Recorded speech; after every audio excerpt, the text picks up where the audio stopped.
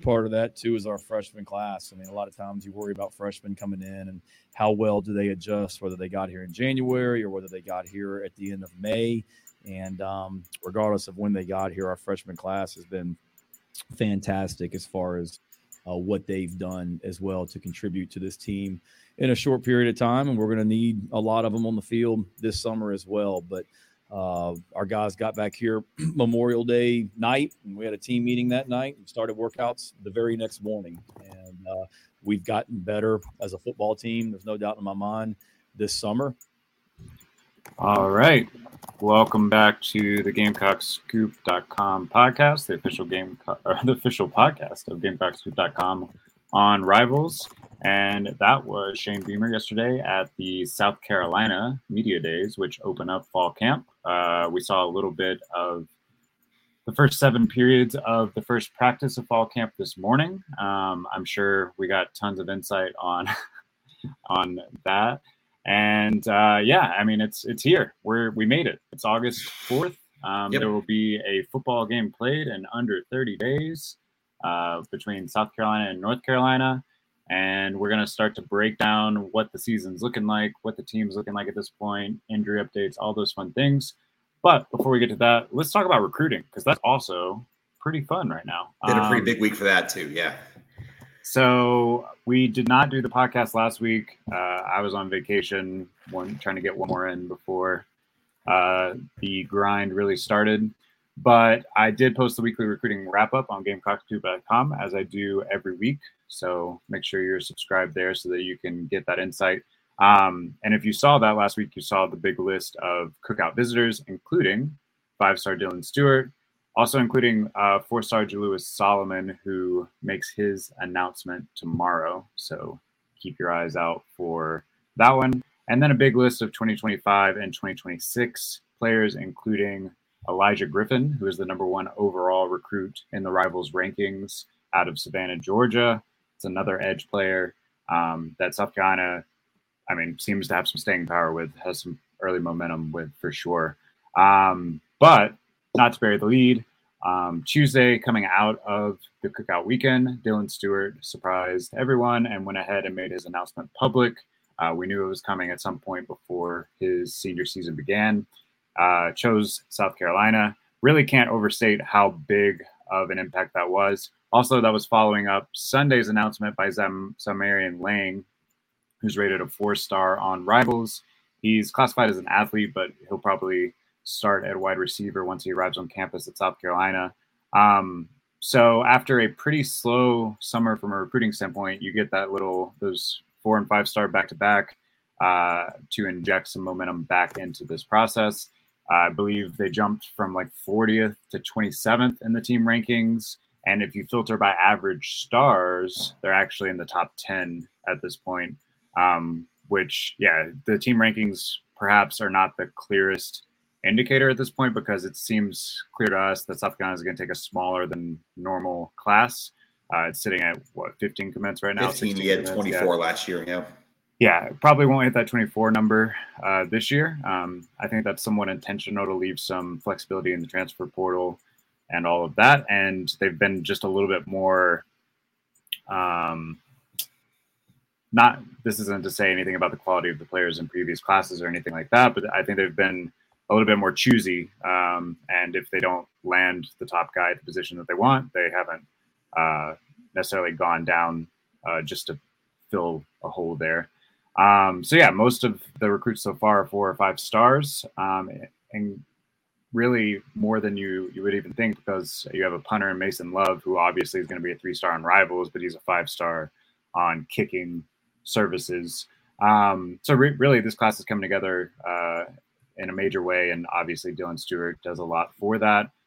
I know some South Carolina fans are going to be disappointed in the way the wide receiver recruiting has gone. Keelan Adams, you missed out on earlier in July. Jonathan Paylor is set to announce later today. And if you check out what I've said about that recently on GamecockScoop.com, I'm not feeling particularly rosy about that outlook either. But I think we've also seen, at least the wide receiver position, that South Carolina has done a good job in the transfer portal every offseason at kind of filling holes. Antoine Wells came from the transfer portal. Corey Rucker did last year. We didn't get to see what he really could do, but by all means, that was a pretty good ad. I think he just got injured and it never quite materialized. Eddie Lewis this past offseason. You got other pass catchers like Trey Knox and Joshua Simon. So I think they're going to be okay there. And then you did add some quality wide receivers in the 2024 class with Mazeo Bennett and Zamarian Lang.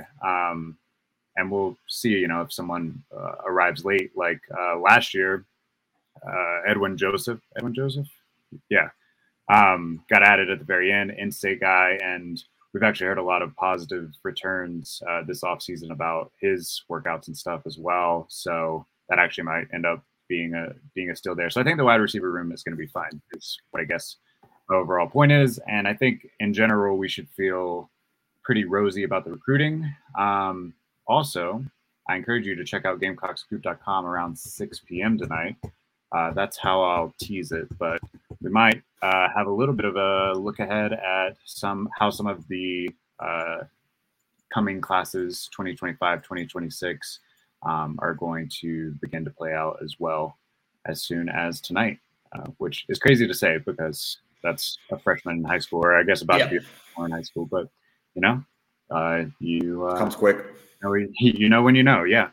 All right, so the last thing I'll say about recruiting, as far as what you're getting in Dylan Stewart, I'm sure a lot of people have already broken this down. We broke this down on GamecockScoop.com the day after with a film study from Perry McCarty. From what I can tell, he's probably the best pure pass rusher that you've landed, assuming that you make it all the way to the finish line here, that you've landed maybe since Clowney. I know Birch was the highest rated since Clowney, and Birch was rated a little bit higher than Stewart is at this point. But Birch wasn't the same pure explosive athlete off the edge that Dylan Stewart is. It's more the bull rush type. Yeah, exactly. Dylan Stewart is spending some time in high school playing linebacker, playing inside and outside, and playing edge. And yeah, I mean, he's just a very quick guy for how giant he is. So I think that's going to end up being a really big addition at a position of need, which we've talked about a lot over the past offseason, really. That's all I got on recruiting right now. Like I said, you probably want to check out GamecockScoop.com around 6 p.m. tonight. That's all I'll say on that one. All right, let's get into some actual football, though. So yesterday was media days. I played that clip there at the beginning of the show of Beamer talking about the incoming freshmen. I know a lot of people probably have a lot of questions about who's going to make an impact in their first year. We have some obvious names like Nicholas Harbor, who we've talked a good bit about. As I said, Edwin Joseph has come along. We've talked about Lenoris Sellers. Let's start there, I guess. What did you pick up from yesterday at media day? What did you see at practice today as far as the freshmen? Anyone maybe taking on a role earlier than we might expect? Anyone come in, look college ready, even though they've only been out of high school a few months? Yeah, I think the college ready thing is kind of the point there. It's such an eye test thing. You're watching 7 periods of practice that are all 4 to 6 minutes each, and one of them's a stretch and another one's just special teams coverage. So what are you actually seeing? You're more just looking at body type mainly. Pup Howard looks like a Division I SEC linebacker. Let's just start there. Nicholas Harbor, I know that kind of went around Twitter today as people posting pictures of him. Yeah, he looks like a Division I player. He looks like a 5-star. Xavier McLeod, he looks like a guy who can play in the SEC. You don't know what that's going to look like when they're taking snaps. You don't know what that's going to look like on the field, but it just looks bigger.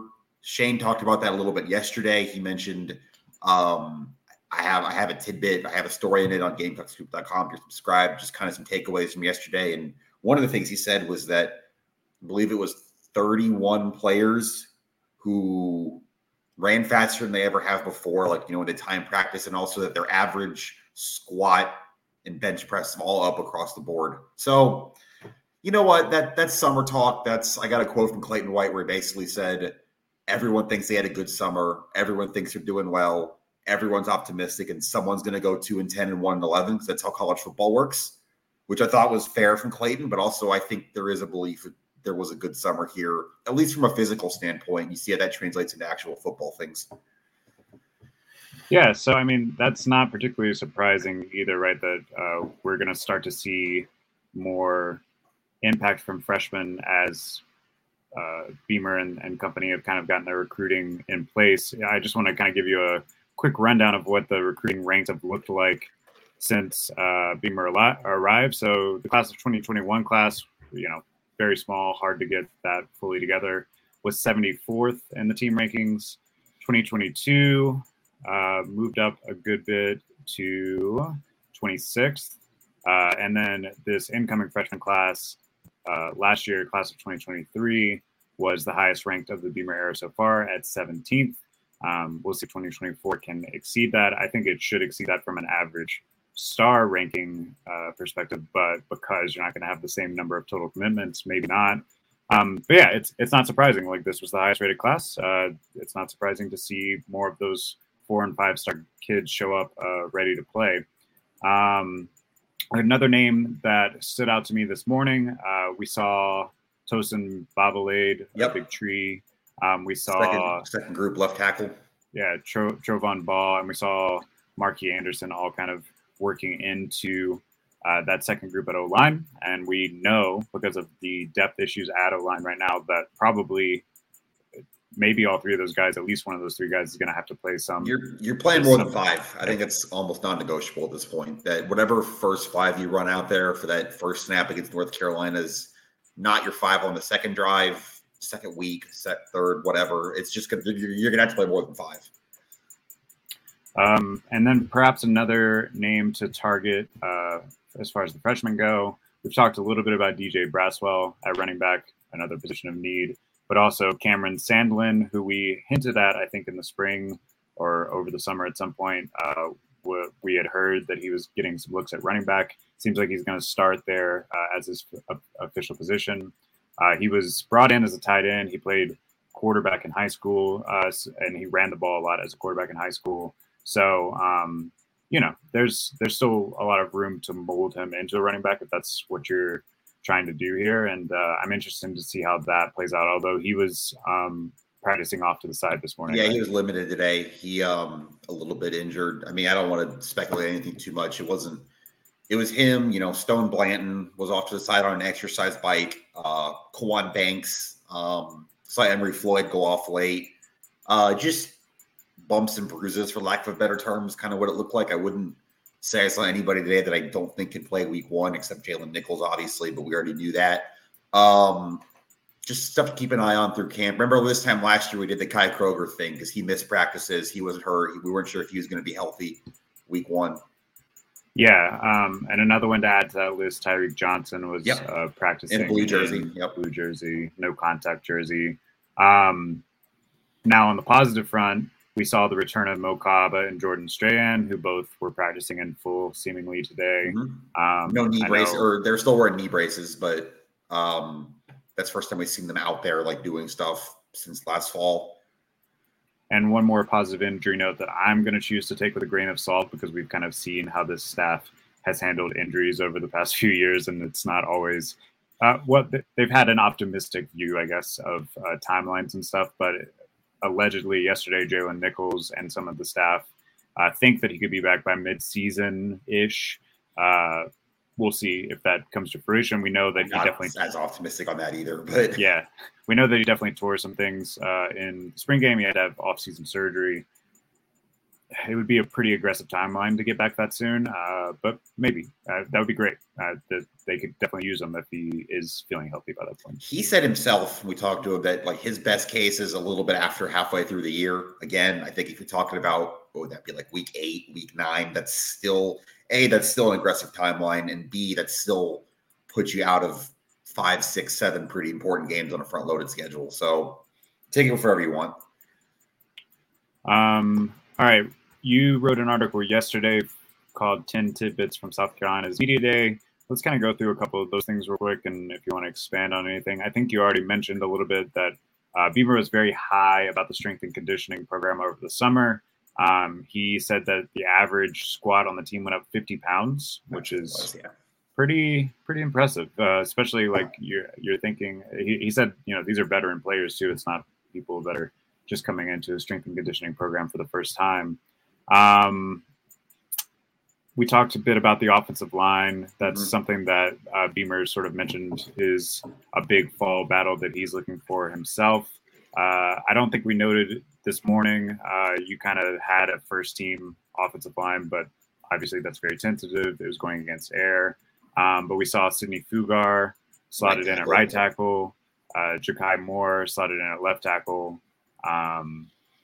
Who was at center again? It was Vershawn Lee at center, and we had Gargiulo at left guard and Trey Jones at right guard. Right. So not necessarily exactly how it's going to play out. I will say, though, you said it's not how necessarily. I think there's a very good chance Vershawn's starting center. I think almost by default, Ja'Kai Moore's left tackle. He's the only player on the roster who's ever played left tackle at South Carolina. I think there's a very good chance you've got Gargiulo at left guard too, just try to solidify at least one side of it. So maybe the right side still got questions. I know Tyshawn Wanamaker is definitely going to be in the mix at right tackle too. Yeah, but I don't know if that's as far off as maybe it thinks. I think honestly, maybe your question is who's lined up where specifically, and what does 6 through 8 look like as much as 1 through 5? Yeah, and how much can you depend on the depth of that rotation? So hopefully some questions that will get answered before September 2nd, 3rd, 2nd. What else stood out to you from them running through some drills this morning? Do we know who our starting wide receiver group is? Do we know who our starting running back is going to be? Anything? Do you know anything? No. It's August 4th, 29 days from kickoff. It was 7 periods of the first practice. Can you look at some things? We saw some 12 personnel. That was something I talked to Jody Wright about yesterday. There's a lot of tight ends here, and you got to figure out how that's going to work. Trey Knox listed as a tight end, maybe receiver, maybe we'll see how that goes. But Josh Simon, Nick Elksnis, you've got Connor Cox here, you've got Reed Mikeksa here, the freshman from Texas. There's just a lot of tight ends here that are all going to have to figure out roles. And I do think there is a lot of 2 tight end stuff coming. There's a lot of different things you can do. You can have Knox and Simon out there together in an obvious passing down. I think Nick Elksnis is probably going to lean being towards more your blocking tight end type, short yardage situations. You've got the 2 freshmen there.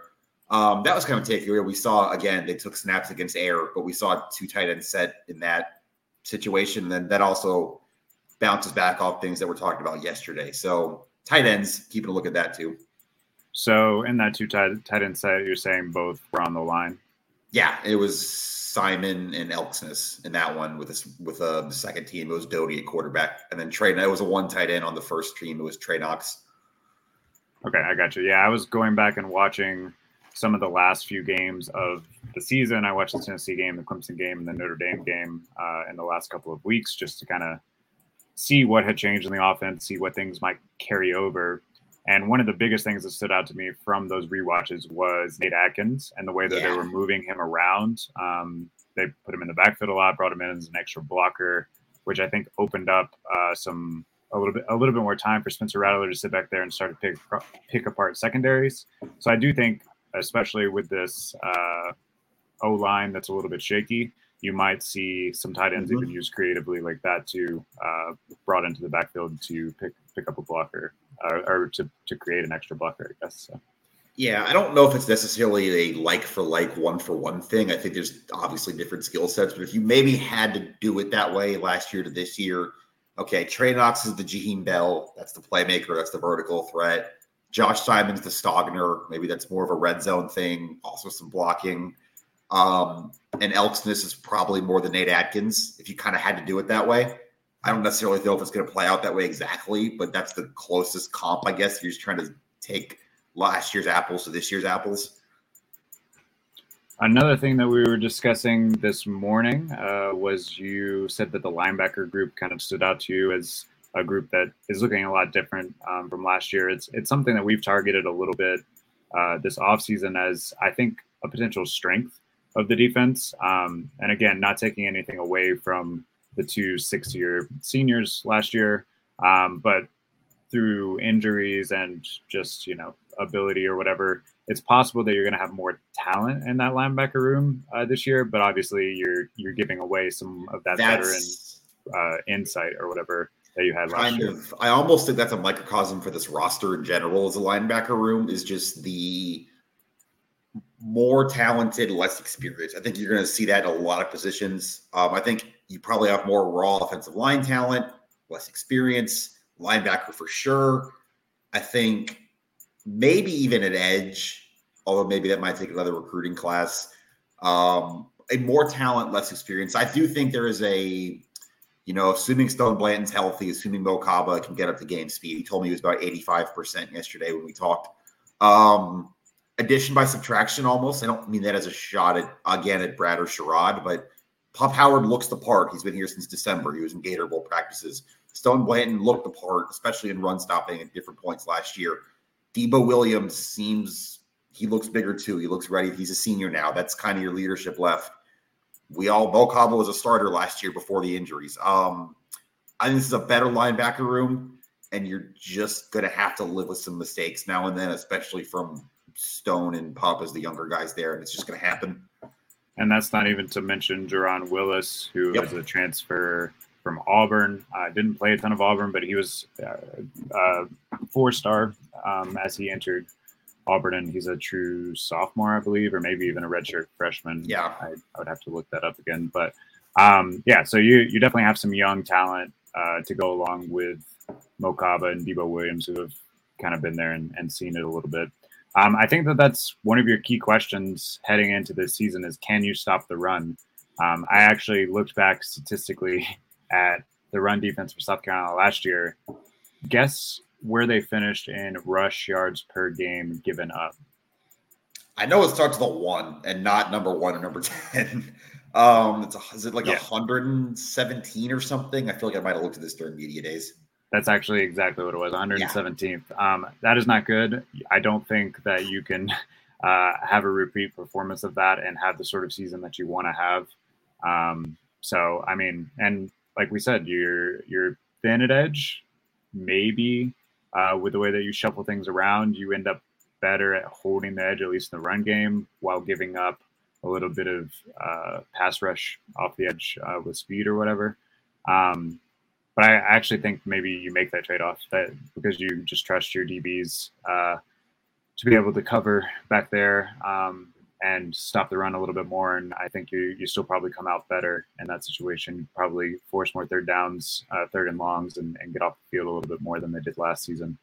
Because, I think it's easy to remember how the season ended on such a high note. But there was several times where they literally just could not get off the field on third down last year, and probably gave away a couple games that they should have won. I mean, including the Gator Bowl. Really, like you go back and Logan Diggs and Estime, they carried Notre Dame to that back and forth sort of when South Carolina had several opportunities to put it away if they could just make one stop. So. That's going to be key, I think. Other tidbits from yesterday. We didn't mention this when we were talking about the freshmen, but I thought it was interesting. We've already seen this staff do a really good job at identifying in-state talent that might be a little bit underrated, under the radar, and then they show up on campus and blow up. We saw this with Nick Emmanwori. We saw this with DQ Smith.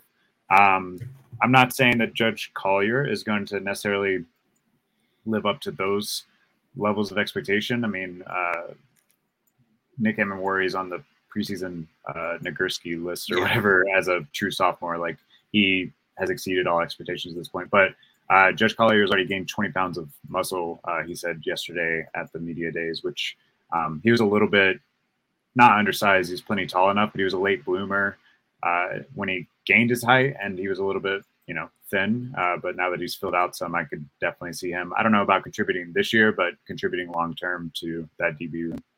Yeah, there's a lot of people you talked to yesterday. I asked a lot of people, what's different about you? Where are you now versus where your game was 12 months ago? And you get mixed answers from people. And got a very straightforward answer from Judge Collier, which stuck out to me, and it's kind of why I wrote about it a little bit. Just that, yeah, I'm 20 pounds stronger now. That was very point blank from him. It was 180 when I got here. I'm 200 now. I'm stronger. What does that mean for playing football this year? I don't know.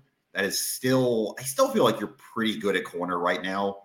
That was actually one position, Shane was asked yesterday about what he needs to see from people or what positions he needs to kind of still learn about in camp. And he said, we've got our top 2 corners. We need to know who's number 3. The fact that you have your top 2 corners set with Marcellus Dial and Donald Fortune, you're in pretty good shape there. There's not a lot of teams that can say that for sure. But what does the rest of that room look like? Obviously, you play a 4-2-5. It's going to be you're going to need a nickel back. Is that where David Spalding comes in? Maybe. But I do think there's still snaps up for grabs there, especially because the secondary was banged up last year a lot. And they want guys that can play safety, nickel, and corner that can rotate. And there will be snaps up for grabs for freshmen in that room. Yeah, and I think Marcellus Dial and David Spalding both are guys that have been around for a bit. You've probably heard their names some, but they probably got overlooked by the 2 NFL draft picks last year. But I think they're going to slot in and do just fine. And O'Donnell Fortune as well. Another interesting thing is your top 4 starting DBs are all from the state of South Carolina, which is kind of interesting. I don't know if that factors in as far as motivation or whatever, but the back end, I think you feel good about. The question is, can you stop the run? Can you create a little bit of a pass rush? We'll have to see. It's going to be tested almost immediately, especially the pass rush. Yeah, then we're going to talk about that more, I'm sure, that week. But if you give Drake May time to pick you apart, he's going to. They're going to have to find a way to get some pressure, too. Also, middle of that defensive line. You got a new coach there, Travian Robertson. Saw him out there today. You just lost an NFL Day 2 pick there with Zach Pickens, a guy who's been in this program for a long time. What's the replacement looking like there? I know you're not going to replace Zach Pickens, but you're between Tonka Hemingway, Boogie Huntley, maybe some of these freshmen, Xavier McLeod, Elijah Davis. Where do those snaps come from? You're losing MJ Webb, too, who played quite a bit last year. Where do the snaps come from? How are you making up the math there? I think is another question. And we both talked back in the spring that Elijah Davis was someone that flashed a lot in the spring, has pretty high expectations coming out of JUCO, already has, the body of a junior. So he's ready for the SEC load a little bit, I think. I think that interior rotation is going to be okay. The question is, what do you do at edge? Can you get some of those young guys to come along fast enough? Do you feel good about the young guys inside that you can kick Tonka outside? Right. Or Elijah Davis, who we saw play a little bit on the outside in the spring as well. You still have Xavier McLeod, highly rated. Is he big enough yet, ready to take on a SEC offensive line? I don't know. Maybe you can work him in for a few snaps a game if you have a particular passing situation or something where you need to throw some experience in at edge. That'll be interesting to see. Another thing that we saw today was the wide receivers sort of line up in their first groups. And I also saw in your media tidbits yesterday that the wide receivers got talked about a little bit. We know that the 3 returners, Amarian Brown, Xavier Legette, and Juice Wells are pretty much slotted in as starters, going to get plenty of snaps, whatever. The question is, who is next in line? A name that we've heard a lot and that you actually saw line up with the ones today, although he lined up in Juice's spot, which is obviously not going to happen against UNC. But we heard a lot in bowl prep, a lot in the spring. Omega Blake, another in-state guy out of Rock Hill. I believe he's a rising junior. Hasn't done a ton throughout his career thus far, but maybe he's kind of taken that next step and can work into that rotation. And then you have Eddie Lewis, who came in here from Memphis as a transfer. He might factor into punt return and also into like that Josh Van sort of role on the offense. Anything else you saw with that group? You saw Peyton Mangrum get in with the 2s there. That's the walk-on who was put on scholarship last season, played a little bit down the stretch, some in the bowl game, a lot on special teams still. But that's another guy I think they might be able to catch passes there. That was about it on that front. I think what's really kind of interesting is your target share between tight ends and wide receivers and how that looks this year. Because, yes, you feel good at wide receiver. You have Juice back. That's your game breaker. You've got Leggett back. He's been here a while. Marion Brown, they did a lot with last year, just kind of in the passing game. But your tight end room's loaded too. And you at least feel, at least one of those guys in Knox is a bona fide SEC playmaker from his time in Arkansas. So what does that share look like? Kind of how are you splitting up targets? I'm almost as interested as that as much as I am the receiver depth chart, because I think a lot of these tight ends are going to end up being passing game weapons as much as anything, or even as much as these receivers are. Yeah, and you have to replace the production of Jalen Brooks and Josh Vann. Yep. I do think Xavier Leggett could take a step forward. We saw a little bit of that at the end of the season. The Gator Bowl, yeah. An absolutely ridiculous catch in the Gator Bowl where he kind of caught it in the back of the end zone, got his foot down.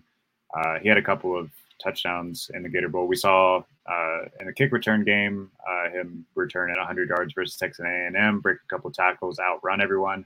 So he seems to have the skill set. It's can he put it all together and be someone that Spencer Rattler relies on consistently on a game in and game out basis.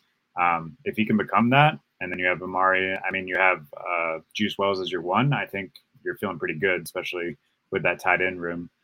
If he doesn't, then someone else is going to have to step up and kind of be that reliable option, because we know that people are going to blanket Juice Wells. That's the big question this year. It's kind of the all right, Juice Wells isn't going to sneak up on anybody this year. Maybe that was an unknown commodity last year. Maybe, I don't know, caught some teams by surprise isn't the right word, but he's the guy this year. He's the one. He's going to see the other team's best cornerback most weeks, I would assume. Where does that look like elsewhere? What does that mean elsewhere? Who does that open things up for, I think is probably your question. Yeah. And then as far as running back goes, we've talked a lot about it, but it seems like all signs at this point are pointing to Dakereon Joyner potentially going with the ones again today. Look bigger. Yeah, I don't know that's going to work, but they seem all in on that. The chips are in the middle of the table, and they have been since March, to be fair. Yeah, and then obviously you have Mario Anderson working into that rotation, and then Juju McDowell, who's more of a change of pace guy, but he's obviously going to get a few touches a game. As he has since a freshman, because he can make some electric things happen if he gets a little bit of space. I don't think you have to do a ton in that run game, except for just keep teams honest. Keep teams where they can't just pin their ears back and rush the passer on every single play. If you can do enough, I'm saying like 100 to 120 yards a game. Like combined, that's not even still just a big one ask, person. though. I think that's still a big ask with this group, though. What you're looking at right now. Yeah, it's gonna be tough, but I think you're gonna have to find a way to piece that together. And they're doing everything they can, right? You have your gadget quarterback, wide receiver that has gone all in to become a running back. You have Cameron Sandlin, who they wanted to put a tight end, but they're slotting back there. I mean, you're taking your athletes on the team and putting them back there and hoping something good happens. And maybe it will. It won't surprise me if it works out. That's going to be scheming as much as anything. That's what Dow will draw up to keep defenses honest. How does that look on Montario Hardesty's end? That is going to come down to just what you can do almost in the film room week just to open. Because you're still working at a talent deficit at running back to what you had last year with Marshawn Lloyd there, with Christian Beal-Smith. But can you scheme it together? Can you make it work? Can you make it work? It goes back to what you just said. Can you make it work just enough to keep the pressure off Spencer to, if you get the ball back up 6 with 4 minutes left, to finish out a game? That's the question. Right. Well, and I think we did see across those last 3 games where they had their most offensive success of the season, you were pretty limited on your options at running back. Lloyd was hurt a lot of those games. You had Jaheim Bell back there running a good bit. Christian Beal-Smith was hurt a lot of that time. Lloyd transferred out before the bowl game. You had Juju McDowell and Jaheim Bell, and that was kind of it at running back. So we've seen them be creative and it work enough, which I think, should make you feel at least somewhat confident going into the season. But you got to keep defenses honest, because the second you play a decent defensive line with a decent pass rush and you can't run the ball at all, you're going to be in a lot of trouble, I think. Yeah, and I don't know if that's coming week one, but it's definitely coming once you get into the SEC schedule and you're looking at that first SEC game specifically. It's going to have to come together quick. All right, I think that's about all I had. Did you have anything else that we didn't hit on from the last couple of days? No, I think that's about what we have from practice today, from media day yesterday. We're back into it. We're 4 weeks from tomorrow. If you want to count week 0, if you guys are excited about Vanderbilt and Hawaii, we're 3 weeks from college football tomorrow. I actually did have one more thing. Something kind of interesting I thought from the press release put out by the university after practice today. Mm-hmm. So I'm just going to read the direct quote and then we can discuss it here for a second as our last thing. So they got Beamer coming off the practice field talking about how it went. And he said, "It was great to be back here on day one. There was a lot of energy, a lot of excitement, and a lot of youth. I thought we did some good things. The biggest concern is our ability to maintain as the practice goes. I thought one side of the ball defensively got better as the day went, and the other side kind of allowed fatigue to set in a little bit. I know we're in shape. We have to be better. But I like the workman-like attitude. We just have to continue to build that mental toughness." So is that just like coach speak trying to motivate your team in the press? I mean, they didn't even have to put out anything today, right? Or is that something that you think might be a legitimate concern? And did you read that as he's saying like the second group defense was lagging, or that defensively they were fine, but offensively they were lagging? I read it that way personally. I read that because he doesn't use the word we're picking apart a university approves practice quote here, but hey, it's day one. We gotta he doesn't start to he doesn't use the word first team there. He says one side of the ball, as in right. To me that means defense and not offense, which we heard some last year too. At this time, the defense is ahead of the offense, and I think that's to be expected, especially when you're still working through a new system too. I got some notes on the offensive install from a story last week. If you're subscribed, that's I guess how I would take that the defense is ahead of the offense right now. I mean that's just pretty much what I got. Just a coach speak from day one sort of thing. Probably, yeah. I don't think that anyone should read too much into that and be overly concerned that there's a bunch of people that are being lazy or not putting forth effort or anything like that. But yeah, maybe he is trying to motivate certain individuals. And we've talked kind of about all of the turnover on defense, whereas the offense is at least somewhat more solidified from last year to this year. So it could be as much as just like reminding the veterans, like, hey, no, you still got to give effort. Just because you're not, just because you feel like your position sort of solidified, you still have to go at it. This month is going to be very important. You don't get a warm-up game. You got to be ready to go and firing on all cylinders in about 28 days.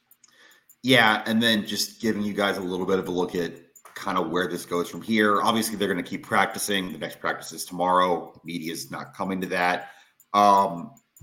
Next open practice is 6 periods, so we're losing a period on Monday afternoon. Couple media availabilities with players next week, and then they're playing a closed scrimmage at Williams-Brice next week that we can talk to Beamer after. We obviously can't watch. That would be the staff's first chance to see something resembling a game from these players. And after that, you're about halfway through camp and you're within 2 weeks of the opener. So that's kind of what this looks like the next week or so, just for you guys out there. Yep. And anytime we're allowed to be there, we will be there and have some live updates for you on GamecockScoop.com and some follow-up. We'll try to piece together those closed scrimmages as best we can through what we hear afterwards, what we hear from whatever sources we can find, and try to get that to you. But in the meantime, just be excited. It's back. Football season's here. We will be back here next week around Thursday or Friday to talk about everything that's happened. And yeah, one more time, just a little teaser to check out GamecockScoop.com around 6 p.m. tonight. I think you'll enjoy what you see. Until next time, this has been the GamecockScoop.com podcast. We'll see you later.